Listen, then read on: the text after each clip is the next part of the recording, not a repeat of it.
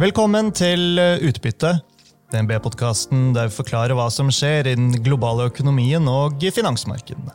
Jeg Marius Brunhaugen, og med meg i dette som årets siste oppdatering her i podcasten har jeg aksjestrateg Paul Harper fra DNB Markets, og sammen skal vi oppsummere 2022 og dele våre tanker om det som ligger foran oss i aksjeåret 2023.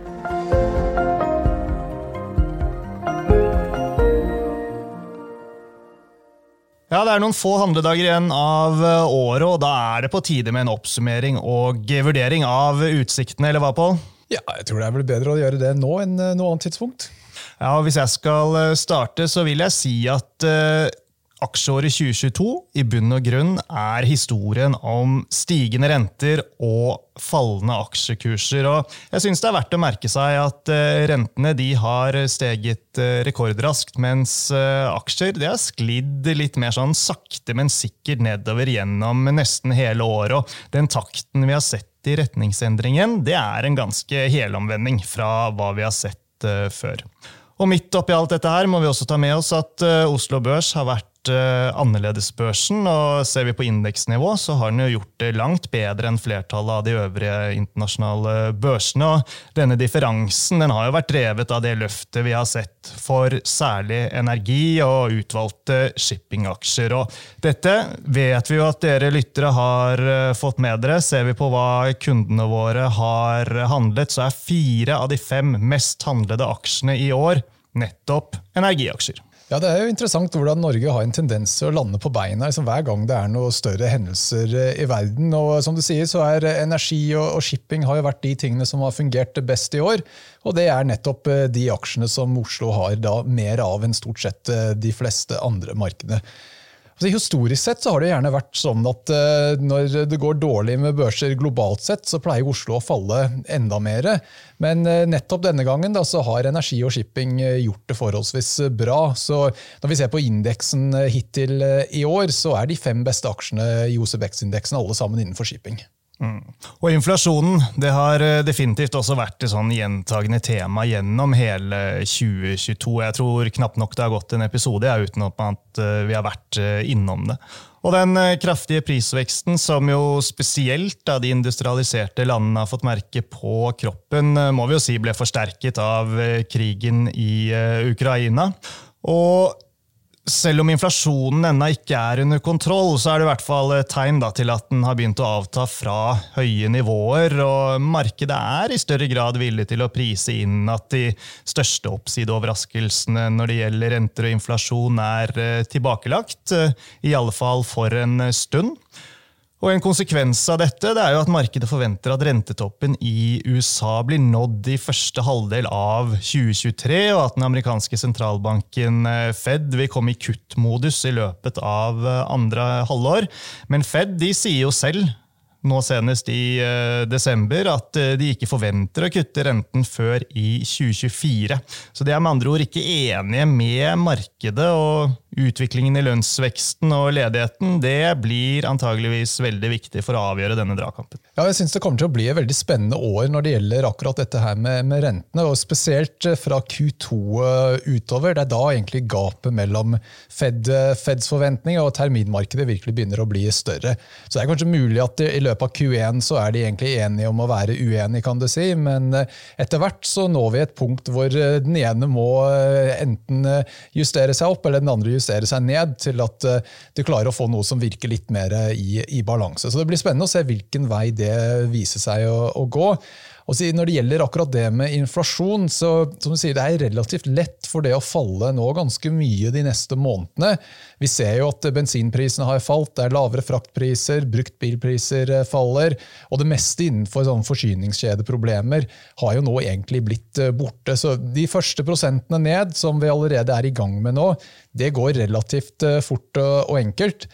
Men som du sier, så det lønnsveksten som egentlig det som mest interessant her. Uten lavere lønnsvekst så kommer ikke den inflasjonen ned til 2%-målet, og da det en viss risiko da, at vi kanskje kommer så langt ned som 4% eller 3%, men det da begynner å flate ut der før man når nettopp det 2%-målet som det Fed prøver å få til.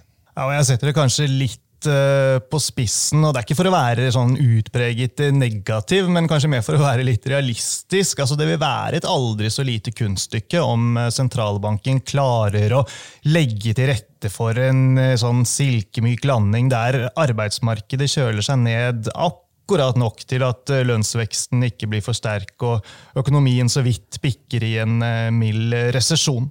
Og et sånt scenario, det virker jo ikke helt sannsynlig, i hvert fall ikke hvis vi skal legge forbrukernes forventninger til grunn. De kan vi jo si at sjelden har sett så pessimistisk på fremtiden som i år, og det kanskje ikke så rart da, når vi har en cocktail med økte renter, kraftig prisvekst, fallende aktivapriser, energiskvis og krig i Europa. Det ganske mye på en gang, og flere av disse temaene ser jo dessverre ut til å skulle fortsette å prege året som kommer. Ja, det har jo vært litt interessant det med sentiment, for jeg kan egentlig ikke huske et tidspunkt hvor sentimentet har vært så jevnt dårlig i lang tid. Og så ser vi på den University of Michigan Consumer Sentiment, så har det vært lavere nå enn covid-bunnen, og til og med lavere enn finanskrisebunnen, så det illustrerer egentlig litt hvor vanskelig det å tolke disse tallene, for normalt sett så skulle du trodd vi hadde vært i resesjon for lenge siden, og kanskje egentlig nå var på vei ut der. Så når det gjelder disse sentimentindikatorene, så må vi kanskje rekalibrere litt hvordan vi tolker det.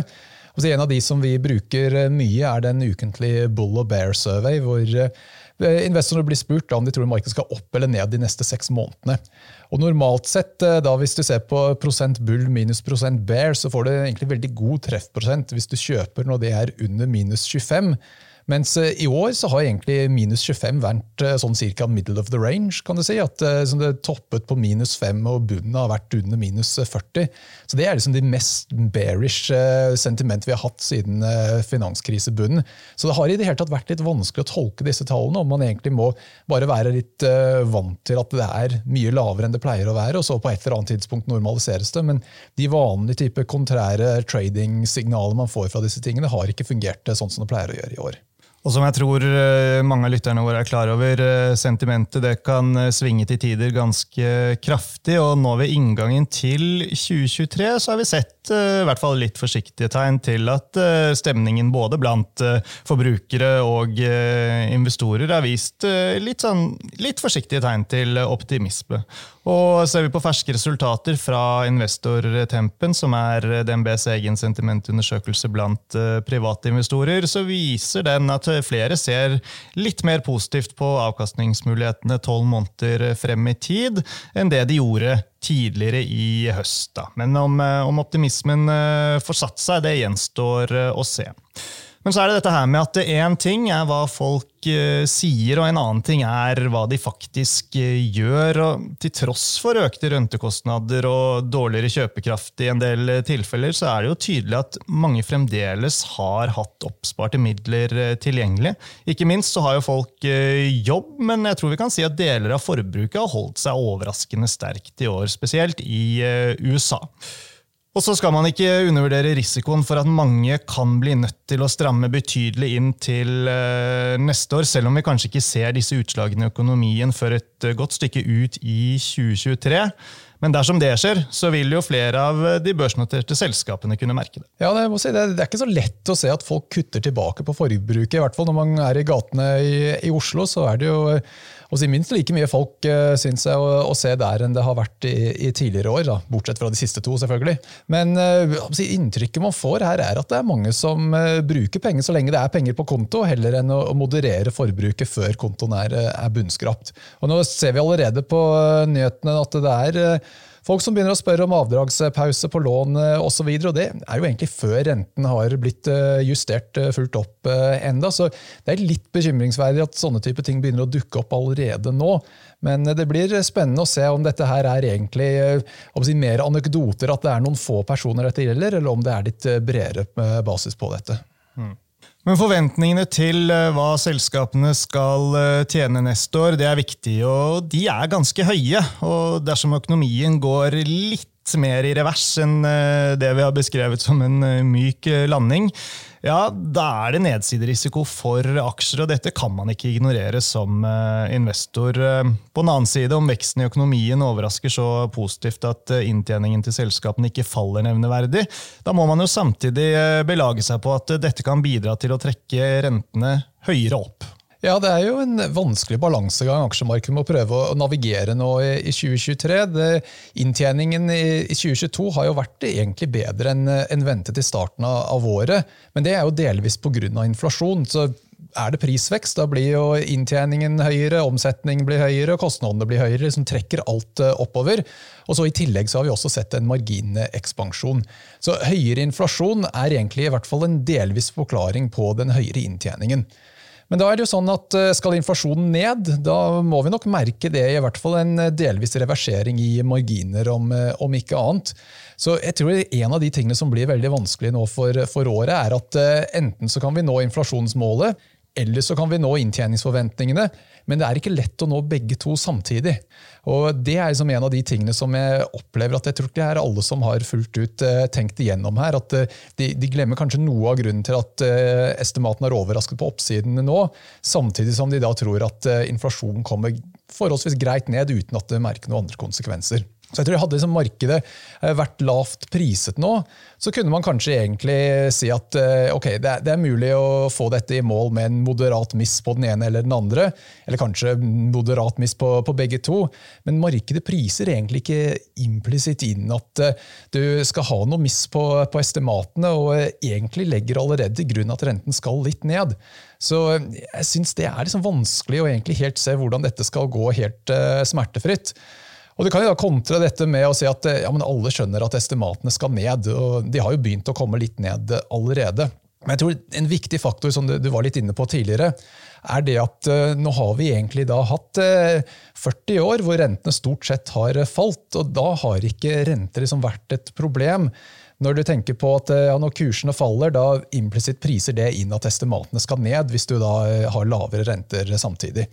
Men nå vi i en situasjon hvor rentene stiger, så ser man på tallene, så det jo sånn at egentlig hele nedgangen vi har sett på børsen i år, kan nettopp forklares med at renten har beveget seg oppover.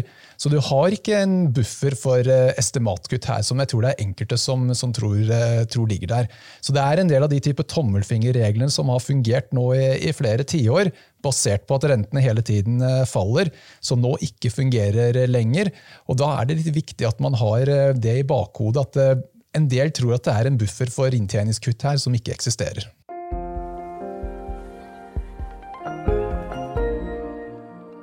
I 2022 så har vi hatt en såkalt top-down-tilnærming til aksjer, altså det har i hvert fall vært dominerende da. Og et resultat av dette, det har vært store forskjeller mellom sektorer, som for eksempel at energi har steget, mens teknologi har falt. Får vi en situasjon med mer stabile renteforventninger, så har du sagt, Pål, at det kan bety et skifte mot en bottom-up-tilnærming, der investorene fokuserer mer på spesifikke selskapsdrivere enn makrobildet, og resultatet det kan bli at vi ser større forskjeller mellom aksjene innad i sektorene. Ja, så det jo sånn at når markedet domineres av en faktor, da i 2022 så har det vært renter, da det gjerne viktigere å treffe på sektor enn på enkeltaksjer. Så hvis du hadde vært den dårligste aksjeplukkeren noensinne, men valgte energi og shipping i porteføljen, da hadde den dårligste aksjen i begge de to sektorene gjort det bedre enn den beste aksjen i banksektoren for eksempel. Så du kan være helt fantastisk i å plukke enkeltaksjer, men bommer du på sektor i med et sånt type bakteppe, da hjelper det ikke at du noe god på å plukke den relativt beste aksjen. Så det liksom den problemstilling man har, og hvis det en fellesfaktor som drar hele markedet, da må du tenke sektor heller enn enkeltaksje. Men nå har vi en periode da, mens vi venter å finne ut om det Fed som har rett, eller om det terminmarkedet som har rett med hva som skjer med rentene, så det da mulig at vi kanskje nå får noen måneder hvor det egentlig kanskje går relativt sett sidelengs i renter. Og det egentlig litt det vi har sett allerede nå i en periode. Så inn i alt støyet vi har hatt nå de siste perioden, så har renter gått relativt sidelengs siden oktober.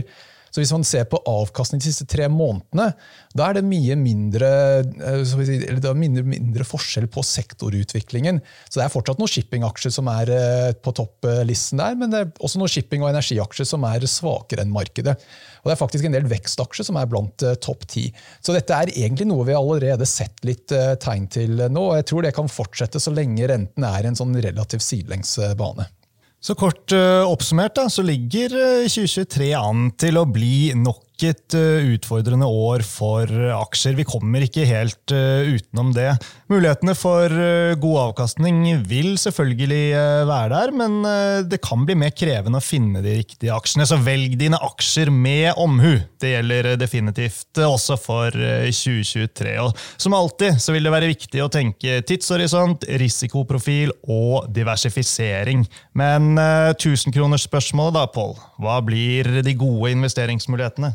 Ja, så som du sier, det aldri lett å svare på sånne type spørsmål. Og en av de tingene som gjør det litt vanskelig, at vi kan ha en periode nå på noen måneder hvor det blir litt mer sånn bottom-up aksjeplukking som gjelder. Men hvis det da viser seg at økonomien ender opp i en resesjon, da har vi plutselig en fellesdriver igjen som kommer til å trekke hele markedet. Og da, hvis det blir resesjon, da det om å gjøre å ha de mest defensive aksjer, eller de aksjene som har relativt lite syklisk eksponering, og da holde seg unna de tingene hvor estimatene da kommer til å komme ned som følge av at veksten i økonomien dårligere. Så jeg tror vi trenger helst noe som ligner kanskje en slags soft patch, da, at det blir eventuelt litt slapt, men ikke noe verre enn det, og da tror jeg kanskje rentene går relativt sidelengs, så det blir litt mer aksjeplukking.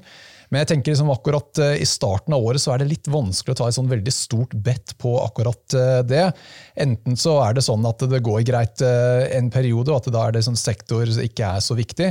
Men har man litt uflaks da, og det viser seg at økonomien stopper opp nesten med en gang, da man plutselig tilbake til at det sektoreksponeringen som gjelder. Så jeg tror det vær litt forsiktig med sektorbettene helt i starten av året. Jeg tror egentlig det som blir viktigste her, å prøve å være posisjonert i de aksjene hvor du tror det mest robust inntjeningpotensial fremover. Og da tenker jeg litt både i forhold til det bottom-up, men også det mer makro, da, at du prøver å unngå de selskapene hvor du tror det stor nedside i estimatene hvis det blir en del motvind for økonomien. Så jeg har noen forslag jeg kunne nevne i hvert fall her. Det blir litt sånn blanding av sektorer, og som du sier, det viktig det med diversifisering nå når det har et vanskelig marked å prøve å komme seg gjennom. Så jeg har rett selskap innenfor energi, det Subsea 7. Det vi liker med dette caset her at nå har vi egentlig en periode hvor det økt aktivitet med feltutbygging og så videre. Så egentlig Subsea 7 har hatt en ganske lang periode nå hvor de har hatt dårlig pricing power. De har egentlig måttet bare finne seg i de prisene som Equinor og andre har ville tatt. Så de har hatt forholdsvis lave marginer.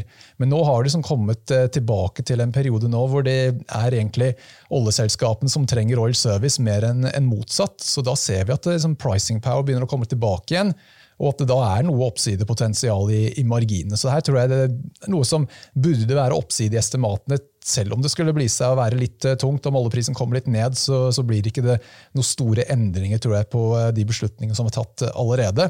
Så det i hvert fall et case der. Yara en annen som vi liker. Der har de vist seg å klare seg veldig bra i løpet av i år, til tross for høye gasspriser. Gass den største kostnadene til Yara, men nettopp det at de har tilgang til kapasitet i USA, som gjør at de kan importere til Europa, mens mange av de europeiske konkurrentene har måttet stenge produksjon. Så de har da kommet i en situasjon hvor de kommer relativt sett mye bedre ut enn mange i Europa. Så de egentlig en slags spill på energipriser, de også, men med motsatt fortegn enn det alle tenker. At høye energipriser egentlig en positiv for dem, eller det i hvert fall mer negativt for mange av konkurrentene. Sjømat jo en sektor som har hatt det ganske tungt nå etter lakseskatt ble annonsert, men sesongmønster for sjømat egentlig forholdsvis positivt nå frem til påske. Så det noe som liker alltid der hvor det sesongmønster i aksjer, og heller spille med det heller enn mot det. Og så kan det jo hende at det blir noe oppmykning i lakseskattereglene. Det virker som i hvert fall det første utkastet var ikke sånn veldig godt gjennomtenkt. Så noe oppmykning ikke helt umulig her. Og da etter at selskapene har falt såpass mye, så prisingen også blitt mer attraktiv. Så det jo noe som, det en syklisk bransje til en viss grad, men mat trenger man uansett, så det behøver ikke nødvendigvis å være alt for tungt hvis det først butter med resesjonen. Ja, så får jeg bare ta med at dere kan følge porteføljen med anbefalte aksjer som Pål holder i med nye oppdateringer hver mandag fra og med over nyttår. I tillegg så finner dere også oppdaterte analyser til enhver tid inne i aksjehandelsløsningen til DNB i nettbanken og Spare. Jeg får også presisere da, at vi ikke har glemt gjenåpningen av Kina, eller at det flere store langsiktige endringer på gang som kan komme til å sette sitt preg på aksjemarkedet gjennom ikke bare det neste året, men kanskje resten av dette tiåret. Eksempler på dette jo økte spenninger mellom stormaktene, deglobalisering, energisikkerhet og det grønne skiftet, og sjansene stor for at du kommer til å høre mer om også disse temaene i utbyttepodcasten det kommende året. Vi håper du ser frem til nye oppdateringer med oss i 2023, og dersom du liker podcasten, så setter Pål og jeg veldig stor pris på om du legger igjen en hyggelig kommentar eller rating. Og sist, men ikke minst, vi har selvfølgelig spart det viktigste til slutt. På vegne av alle oss som bidrar til utbyttepodcasten i DNB, ønsker vi deg en riktig god jul og et godt nytt år.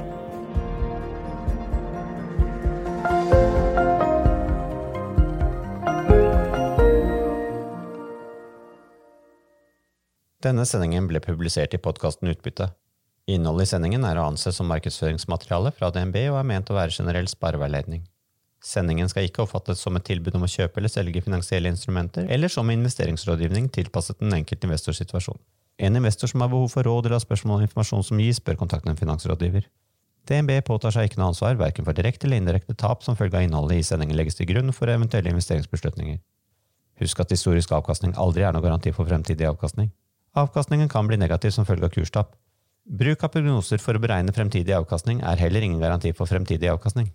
Innholdet i sendingen bygger på informasjon fra offentlig tilgjengelige kilder som DNB ser på som pålitelige, men som ikke uavhengig verifisert. Følgelig gir DNB ingen garanti i forhold til nøyaktighet og fullstendighet. Alle uttalelser her reflekterer DNBs, den enkelte ansatte, eller andre tredjeparts vurderinger på tidspunktet for den aktuelle sendingen, og kan i ettertid endres uten nærmere beskjed. Ytterligere informasjon om blant annet kildebruk og interessekonflikter tilgjengelig på dnb.no/invest-disclaimer.